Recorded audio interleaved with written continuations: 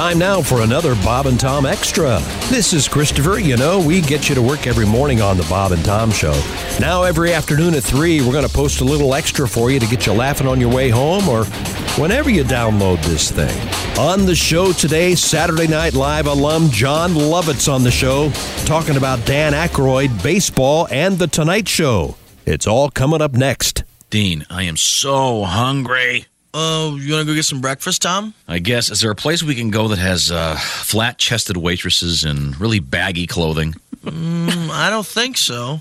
Think again, Dean. Guys, if you've been longing to have breakfast surrounded by flat-chested women in baggy clothing, then you'll want to visit the all-new breakfast restaurant, Pancake Hooters. At Pancake Hooters, you won't be bothered by waitresses who accidentally dip their large bosoms into your maple syrup or who break the yolk of your egg while bending over the table to pour your coffee. Pancake Hooters only hires women with prepubescent builds, so you won't be distracted by massive memories while trying to finish off your breakfast in time to get to work. Wow, what a great breakfast. Sure was, Tom. And I was able to eat my waffle while it was still warm because I wasn't busy staring at gargantuan tatas.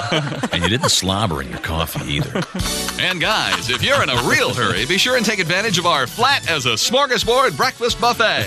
Why not try Pancake Hooters today? You'll see why our hardline policy with our waitress staff is, it's either 32A or the highway. Pancake Hooters. We're just waiting for the cast to actually show up for work. Here's more Bob and Tom Extra. And we have been joined by the tall, tan, and totally together actor and comedian. He is Mr. John Lovitz. Hey, John, you look great. Oh, thank you. Oh. I thought I had to be all quiet. No. We were hoping for the classic Lovitz entrance. Miami. Oh. For a week. Jealous? No, it's jealous. Oh, is that how I say it? You say two things in one movie that kill me every I time, hit the cup. and those two words are headrest comfortable. From and Conehead. Yes, yeah. He plays the dentist in the Conehead. So are you going to That was really fun. Dan Aykroyd, that guy is so great. He played Vice President Bob Dole. He guested on SNL when I was on there. Then he took all of us to dinner. He was affiliated with the Hard Rock Cafe, which is like this hip place back then. And then he got us all jackets from the Hard Rock Cafe. And we were all dead broke, except for Phil. And I remember Jan Hooks looking at me. She's like, who is this guy? I go, I know. He's so nice to us. Like, we're like, he took us out to dinner? And then he gave us a jacket? We're like, what? And then I did a movie, My Stepmother's an Alien. I played his brother. And he couldn't have been nicer to me. I had this trailer that was about, I don't know, probably 40 years old. And it was just, it had holes in it. And it was just musty. So he comes in my trailer. He goes, no, I was in his trailer. And I said, oh, you have a TV? He goes, well, don't you? I go, no. He goes, yeah, you do. I go, no, I don't. He goes, you're kidding. Let me see. So he comes to my trailer. I go, well, it's fine. And believe me, it was a dump. But I was just thrilled to be in a movie and on the lot, at Fox.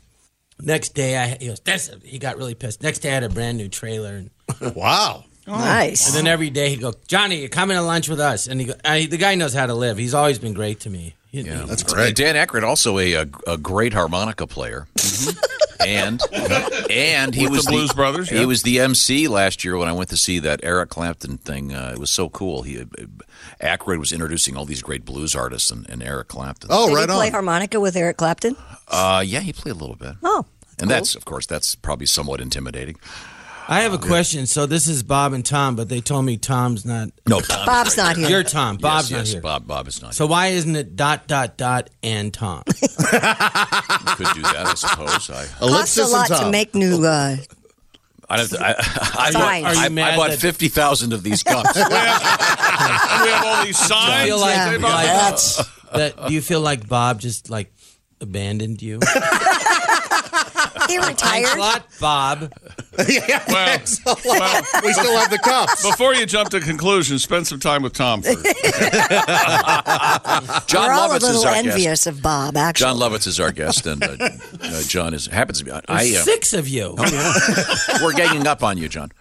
Does it bother you when people tell you how much they love your stuff and your work and your particular movies? Does everyone have a special one that they love? Are you? Why are you? Because I'm about to tell you how much I love. You don't like it? How much I love Rat Race. No, it's very flattering. Thank you. Terrific movie. Yeah, and it's to me, it's a mad world revisited and funnier. Well, that is exactly what it is. Sherry Lansing was the head of Paramount Studios, and she commissioned the movie. And that's Jerry Zucker, who with David Zucker and Jim Abrams did all the airplane movies and everything. And then Andy Breckman wrote it with. Well, he wrote it, but Andy goes, I wrote it with Jerry. But Andy's like, he created the TV show Monk. He used to write on SNL and Letterman. He's one of the few comedy writers that's actually funny and witty. Most of them they're nice people, but it's weird. They have no sense of humor. They can write funny stuff, but they have no sense of humor. They just look at you. You know, that's funny. Okay. But it was really fun, and Jerry and I really hit it off, and it was a lot of fun to do.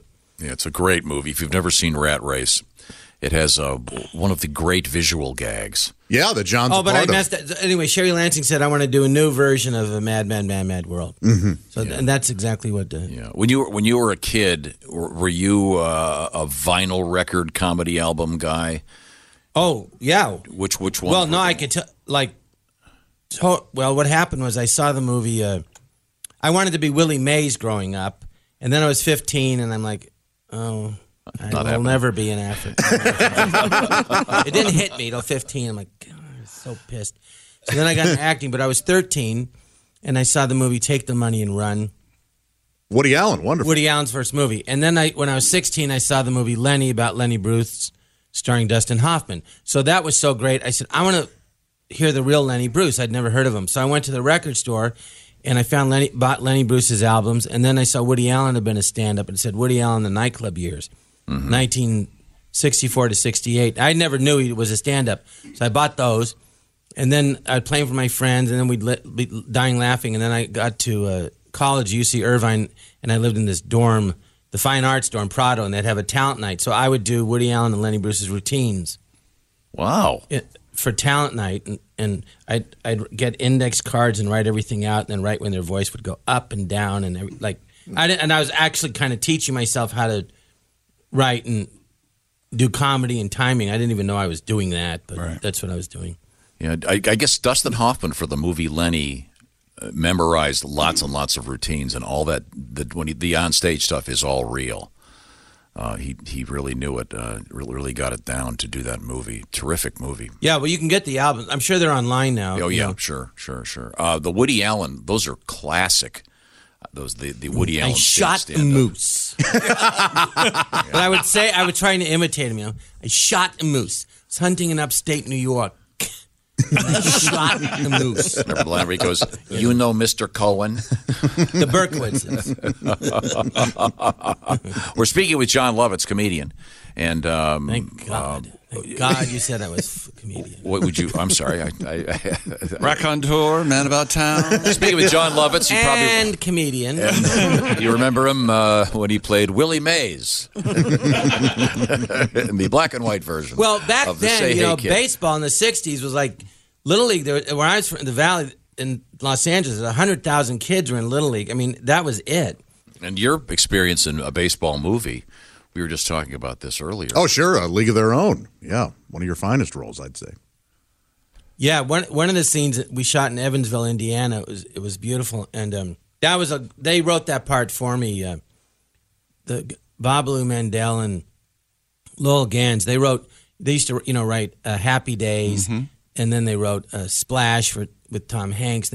Parenthood, a lot of movies. But Bob, every time I see him, he goes, "We wrote that part for you. We've never done it before since that they wrote a part specifically for a specific actor, and it was me." And I remember reading the script, and I was just crying, laughing. And I said to my agent, "I go, I don't care how much they pay me. I have to play this part. I mean, it's just so funny." The jump take you do when you see Marla Hooch for the first time is just glorious. Well, Penny Marshall, God bless her, she was so great to me and she let me live at her house for 2 summers, and she befriended me. I met her 2 weeks before my first show at SNL, and she just looked out for me from the day one. Anyway, I love her and I miss her, but she was great. And so, but that scene was, I'm supposed to like look at Marla Hooch. So I said to her, let me just do a bunch of takes in a row where I just look at her and, I was trying to do it where, everything's fine. I go, all right, well, let me bring her over here. And I'm trying to look at her face. And the actor, Eddie, he just passed away. Her father, he was great. He goes, take your hat off. So she looks at me. And I wanted to do a thing where I reacted like I couldn't help it. Right. So it scared him. To the point where he had to physically move back. And then really look at her and go, we'll let you know. And we're speaking with John Lovitz. You may recognize his voice. What was before? I recognize your voice. Oh, thanks. when you got to SNL, wait a minute. Bob. Did we get Bob's voice? No.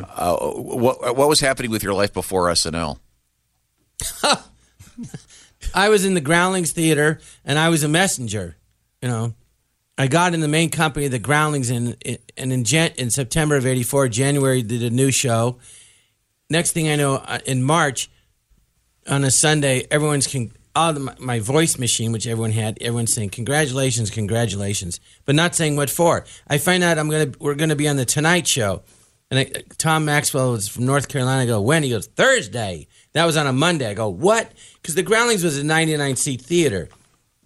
Now I'm doing my liar character, which was an inside joke between a friend of mine and I, and on the Tonight Show. And you get on the Tonight Show and you score, you have a career. And I couldn't believe it. And anyway, that Thursday came and I was really nervous. I said, Tom, what am I going to do? Half the time the character works and half the time it doesn't, because they didn't get the first lines. It didn't work, which was, hello, I'm Tommy Flanagan of Pathological Liars Anonymous, and I go, I'm a member of Pathological Liars Anonymous.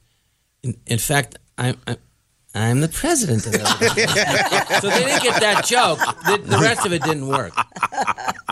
So we're in the makeup room, and there's Jack Lemmon being interviewed by Morley Safer for 60 minutes. And in my mind, I thought, this is that world I heard about where all the famous people live. This is their world. It was just another world to me. And Morley Safer says, what have you learned in your 40 years of acting? And Jack Lemmon said, I've learned keep it simple. So I thought, okay, that's what I've been looking for. Keep it simple. And then the director, I went out there and I said, where should I look? Because you're on the floor, and when Johnny Carson did it in the Burbank, it was like 380 people in the studio, but you're on the floor and they just went up way high into the rafters. So I'd never done TV, and I did one show, but not like that. And I didn't know where to look. I go, where do I look? He goes, just play it to camera. I said, okay. So that gave me something to focus on and keep it simple. So I'm really looking right in the lens. And it's very strange because a lot of comics now, they'll do anything but look in the camera, which is so stupid because that's where the audience is, And yeah, there's the audience, watching on television. So when you keep looking around, you're not making contact with the people at home watching you. So it doesn't work. And then they don't care that there's other people there. You play it to the camera. And you watch all the guys in the 60s, 70s, they're all playing it to the camera. Did it work? Yeah, it worked. I got an agent. And finally, a guy trying to sign me, Mike Eisenstadt, and then he got me auditions, and I got everything I auditioned for. I had to turn down divorce court. Oh. But I remember I got an agent on May 3rd. It was March 28th, 85. May 3rd, he signed me because it was all big, deal. And then I said, a couple weeks later, I said, I don't have any money. Can you get me extra work on soaps? Because it paid $90 a day, and I was making like $45. I go, he goes, well, I'll do it if you want, but I don't think it's a good idea. But if you wait 3 weeks, there's going to be a lot of auditions.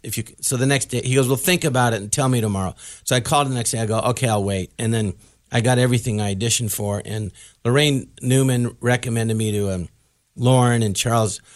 I got a movie with Charles Grodin. I got a recurring role in a series, Foley Square, and a movie with Charles Grodin the same day, which was like, I'd only had one job before that for 2 weeks. Wow. It was crazy. All of a sudden, everyone's saying yes, yes, yes, and then I got Saturday Night Live. It was like 7 years of no, and then everything was yes. So I thought I go, maybe I went nuts, and I'm in a mental hospital. I'm just imagining this. I mean, it was that extreme. Did you get a decent car finally? with all I was a messenger. My dad had got me a car in college. I didn't struggle financially growing up. He was a doctor. But after college, he said, you're on your own. So I was living on basically $600 a month for 7 years. So I had a car and the seat had broken, and I had it. It's a funny story. I had the back of my seat, my chin-up bar was holding it up. Anyway, I got SNL. My dad calls me and he starts cussing him. He goes, that car's a death trap. And he goes, I got in, and he fell backwards. Then he tried to roll the window up, and he couldn't get up. And no, he goes, I've sold it. And I'm keeping the money. I go, thanks a lot. I go, okay. I mean, it was like mean. I go, I got a show, and I moved to New York, and you sell my car, and you're keeping the money. Thank you.